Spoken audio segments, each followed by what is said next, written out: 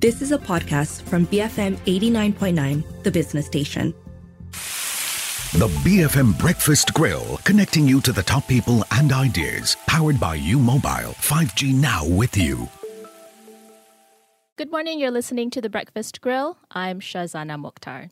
Despite multiple shocks to the global economy and supply chains in 2022, the world's largest logistics player, DHL Group, has thrived, actually raising its guidance for the year in contrast with competitors like FedEx that have already started raising the alarm bells. Its Express International Shipping division, DHL Express, has played a key role in the group's overall resilience.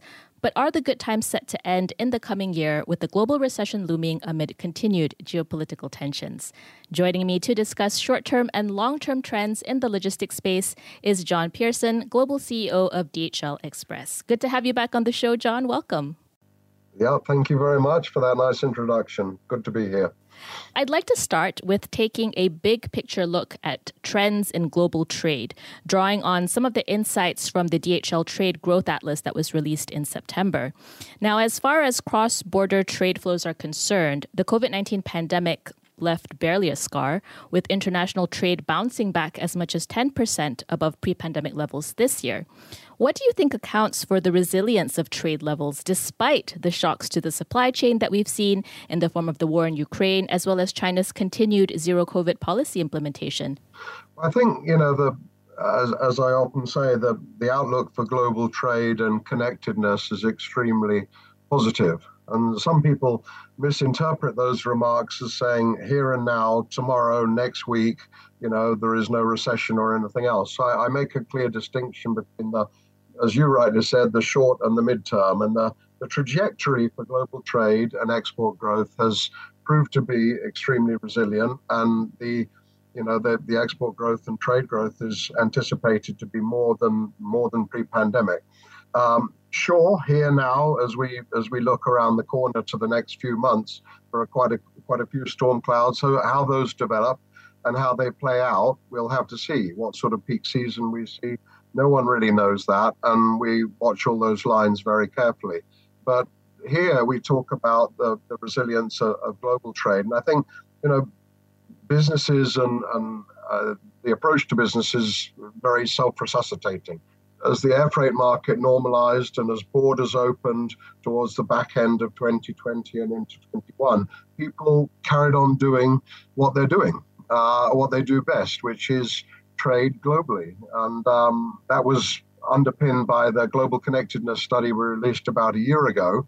It's in its 10th edition now, and it's always been something that was anticipated, but never more anticipated than the last publication, which is what precipitated us to the Global Trade Atlas, really, because we sensed that people were more interested in the mercurial nature of trade and sort of who was winning and, not quite the right way to say it, who was losing out and how trade is evolving over time. So I am very positive about the mid and the long term future for trade and global connectedness, and all the data points from the work that we do with NYU and Stern School for Business absolutely illustrate that. Okay, so you don't deny that with the looming global recession, we are likely going to see the momentum for trade growth slowing down in the short term, but in the long term, there's a lot of bright spots to look ahead to. I want to pick up on this issue of globalization and deglobalization that you mentioned, because yes, you've played down the risks of deglobalization coming out of the pandemic.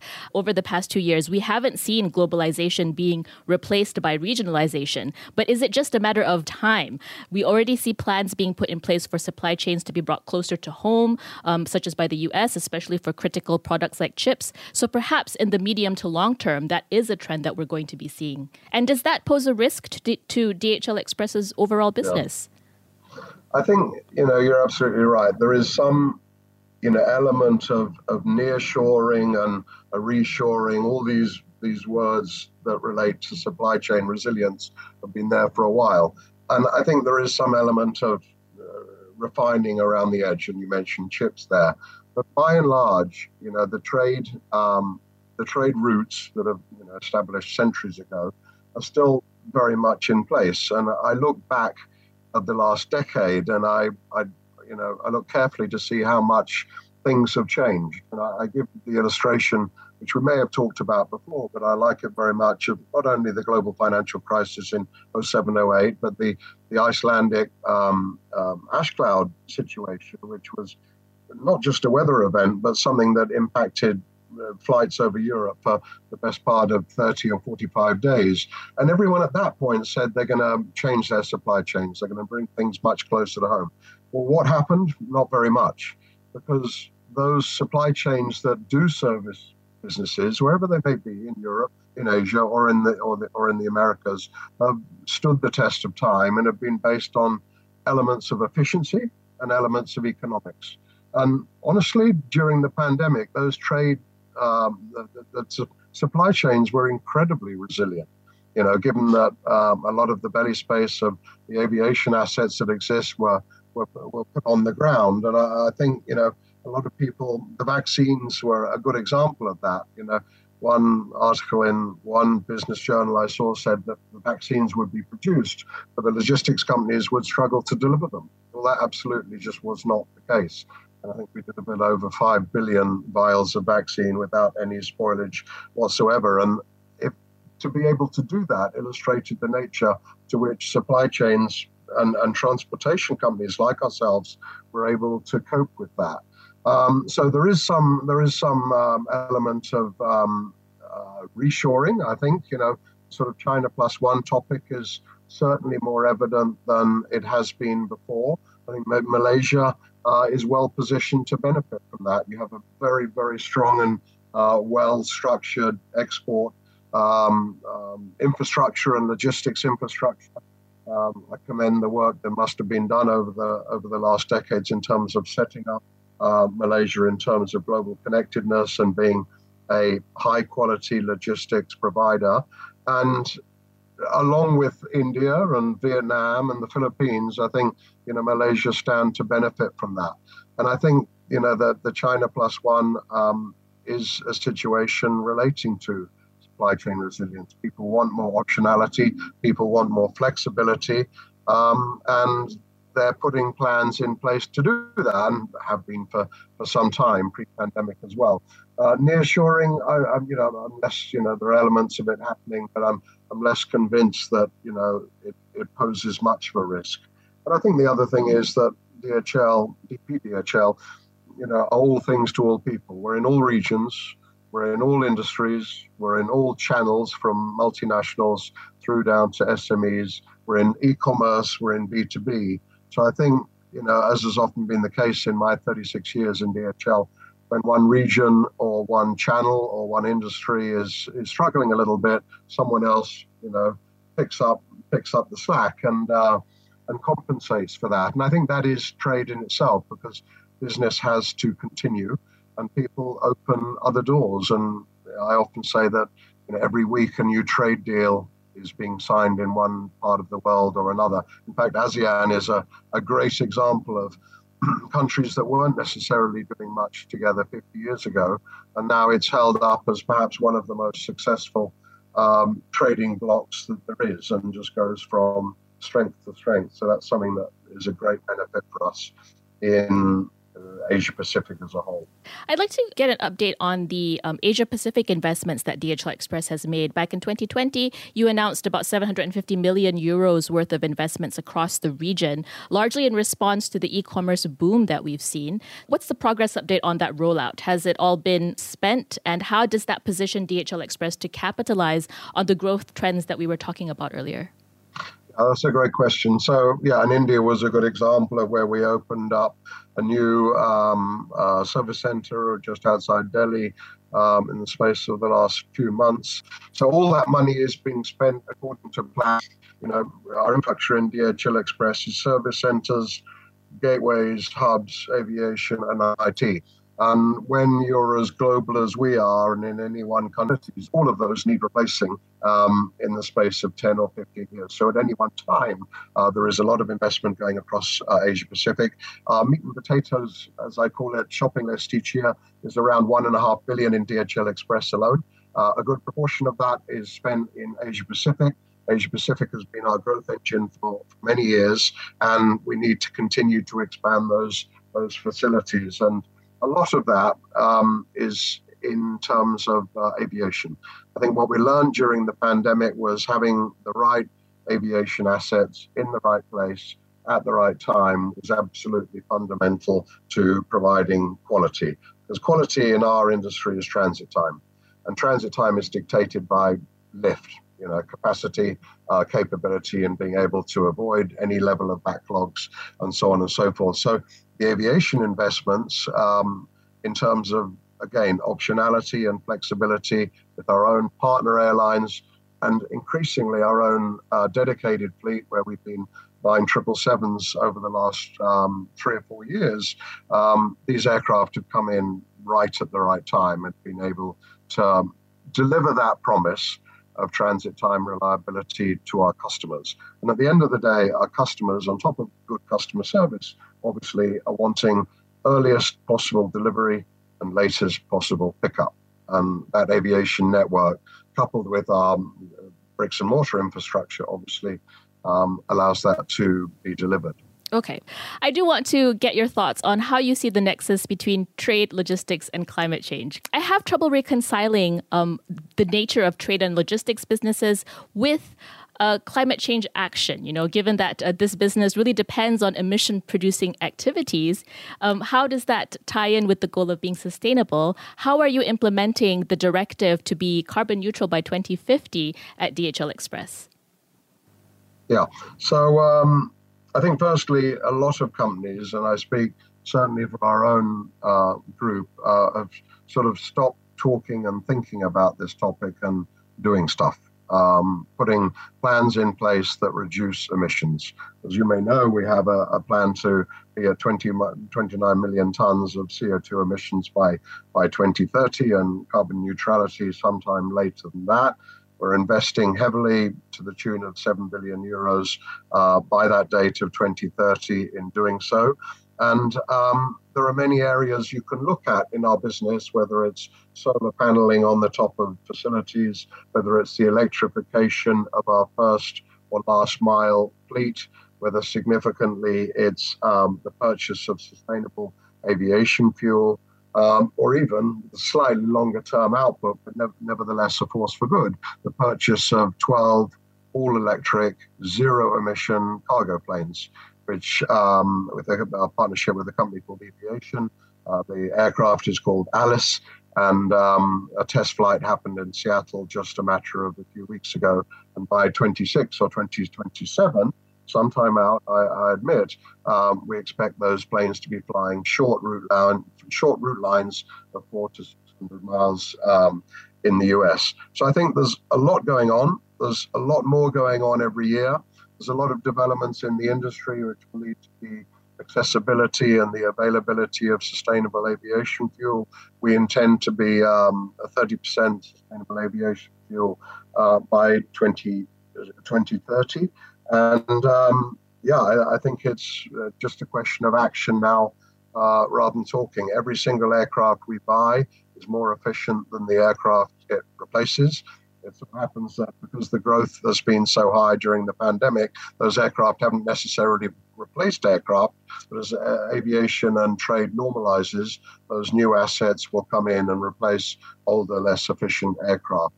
So I feel pretty proud about the extent to which we're, I think, first in and best dressed in terms of many of these policies and many of these actions.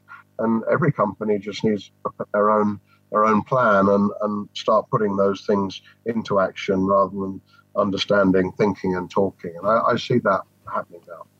I'm speaking to John Pearson, Global CEO of DHL Express. After the break, we'll parse through DHL Group's recent financial results and also their guidance for the coming year. Stay tuned, BFM 89.9. You are listening to The Breakfast Grill, brought to you by U Mobile. 5G now with you. Thanks for staying tuned to The Breakfast Grill. I'm Shazana Mokhtar, and with me on the show today is John Pearson, Global CEO of DHL Express. Earlier, we were discussing big picture themes in global trade and the factors underpinning long-term optimism in trade growth. But while the distant future may be bright, there are no doubt storm clouds in the near term, primarily in the shape of a likely global recession in 2023. DHL Group has managed to keep these storm clouds at bay for this year, John. In the recent earnings review, 2022 EBIT guidance was actually raised from 8 billion to 8.4 billion euros on the back of solid third quarter results. The Express division reversed a declining EBIT that was seen in Q2. It recorded 4.2% EBIT growth on year in Q3, amounting to around 1 billion euros. What accounts for these positive numbers despite persistent high fuel prices and also a very strong US dollar? Yeah, so I think, we're a very a flexible network in terms of, being able to flex down our aviation assets and our PUD side. So we have more flexibility in our network than people might necessarily imagine. Yield and pricing activities, with capacity rather less available, in the marketplace. Our yield activities have driven some of that. And, the weight up until, very recently, the weight profile of our business has actually remained very strong. So two broad segments of our business, B2B and B2C. And during 2020 and 21 and maybe the start of this year, e-commerce was extremely strong. In fact, the sort of rather cliche phrase now that we had sort of 3 years of B2C growth in 3 months was very much the case in 2020. And all those organizations that set up as online merchants are still there. All those customers and consumers that started buying online and they hadn't bought online before are still there. And that's just sort of waiting to kick off again. But the prognosis for B2C is extremely positive. And in terms of B2B, whilst the shipment growth has been more muted, the weight growth of business moving from sea freight to air freight or air freight to express has been very evident. Customers wanting stability of pricing and stability of transit time. And our customers, if they're at a certain level of pricing, will only hear from us once a year in terms of any pricing changes. That's our annual GPI in January, and there'll be no other spot rate or volatile movements of price during the period of the year. And customers really appreciate that. And customers really appreciate the stability of transit time, which they know to be, depending on where they're shipping, anywhere between 1 or 4 days. So a lot of that weight that would typically be moved in a forwarding environment, in some case even a sea freight environment, has come down to the express operators for the reasons of price stability and availability of capacity. So I think things have been, perhaps more positive than people might have understood. And now we have to think about the next sort of 6 months, or we typically say there's a sort of line in the sand around Chinese New Year, what the environment will be like towards Chinese New Year. China is now sort of opening up somewhat in terms of its COVID policy. It'll be very interesting to see how that impacts business. And I, perhaps look forward to perhaps some sort of inflection point around Chinese New Year as those exporting organizations in China sort of regroup and reestablish themselves with their trading partners. Okay, so you're not reading too much yet into news that signals that the restrictions are easing in China at the moment. For now, you're still taking a cautious approach and really waiting till Chinese New Year to see whether China will commit to a reopening. Yeah, that's exactly right. Our focus has always been on our people and our ability to operate in China, both in and out, and the facility lockdowns or facility shutdowns didn't impact us. And that is still very much the case. We don't see any particular rise in the infection level, but we'll be very aware, just like we were in every other country in the world, of how we staff and roster our people in our big facilities, bearing in mind that may or may not go up. So we've managed through that over the last 2 or 3 years in all 220 of our countries, and we will do that exactly the same way in China with strong local presence on the ground that have been managing in a very difficult environment over the last couple of years. Okay. And we know that the zero COVID policy in China has weighed down on DHL Express revenues for the past few quarters. Looking ahead, would a China reopening next year make up for softening in other regions due to a global recession? And which geographical areas look more resilient in the face of an economic downturn next year? I think it's difficult to say that. Any change in China will obviously, if the demand and the consumption at destination is there, be very positive for any of those trends. I often say that you only need a little bit of good news in the sort of Russia-Ukraine situation, a little bit of good news in terms of China and the COVID policy there.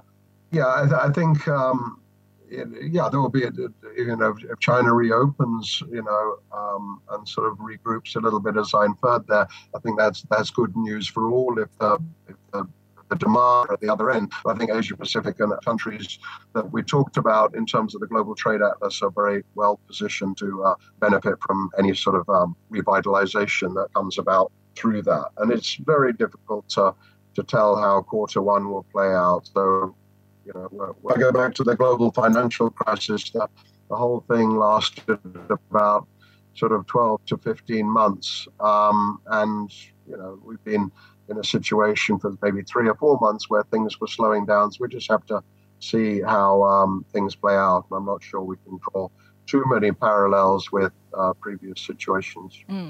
Okay. I do have a question about the workforce, because we are seeing other sectors like tech, media, even banking. They're starting to trim their workforce to cut costs. Are layoffs on the table at DHL Express at the moment? Is this something that you foresee you may need to do if the situation becomes worse than you anticipate? The sort of outlook, we've been here before in terms of, crises at the start of the pandemic. I remembered when my head of network ops and aviation asking how many planes we could put on the ground. And it was only 4 or 5 weeks when I was asking how many more aircraft we could get. In terms of people, oftentimes I get asked that question, will we be downsizing as we have done in the past? And my answer is always, if we remain right-sized, we'll avoid downsizing.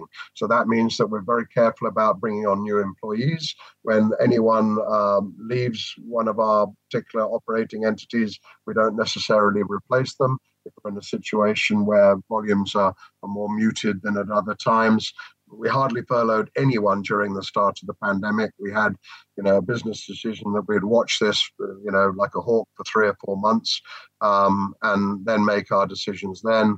We continue to look after our people in Russia and Ukraine, obviously. And I don't see that at all. We have enough churn, in our network that we can maintain the efficiencies of the business without necessarily reducing the number of people we have in it. Let's end on looking at your prognosis for the Malaysian business, John. You've made key infrastructure upgrades for facilities in Penang, Johor, and KL as part of efforts to leverage on ASEAN trade growth, as we've discussed earlier. Does it make you nervous to see the many changes of government that Malaysia has had over the past 4 years and the policy uncertainty that comes with it? I mean, for example, just recently, there's a renewed push for Malaysia to withdraw from the CPTPP trade deal. Do these kinds of developments make you regret setting up base here? Oh, no, I've definitely got no regrets when it comes to Malaysia or indeed any country. And I say that in the sense that, the handover messages that my last boss gave me when I took over was that we're a global company. There'll be a crisis somewhere every day. That's not exactly the point you're making, but, we roll with these policy changes and governmental changes. And you can imagine that, just sitting here in the UK, I've seen 3 different prime ministers in not so long. So, we have to work within that framework. And sometimes there are regulatory environments that, suit trade and suit globalization. And oftentimes, there are ones that look to, go in the face of it. But what I do know is that the, sort of global trade environment and the overall outlook is positive enough that we sort of ride through those periods of uncertainty of people moving out of a trade pact or moving into a trade pact. And for sure, there is a trade deal being written today that coincides with the situation you say in Malaysia that is on the positive side of on the ledger. And being a global company, we see the benefits. So our business in Malaysia is extremely strong. We're a great place to work. We're a great place to work globally, number 1 for the 2nd year in a row. I know the Malaysian leadership team extremely well. And if you are first choice for your customers, in terms of the overall quality and the value for money proposition you have, then I'm sure that we'll continue to do extremely well. So I'm very positive in terms of Malaysia. No regrets whatsoever. John, on that note, thank you very much for speaking with me today. Thank you so much. I've been speaking to John Pearson, Global CEO of DHL Express. This has been The Breakfast Grill on BFM 89.9. The BFM Breakfast Grill is brought to you by U Mobile. 5G now with you. You have been listening to a podcast from BFM 89.9, the business station. For more stories of the same kind, download the BFM app.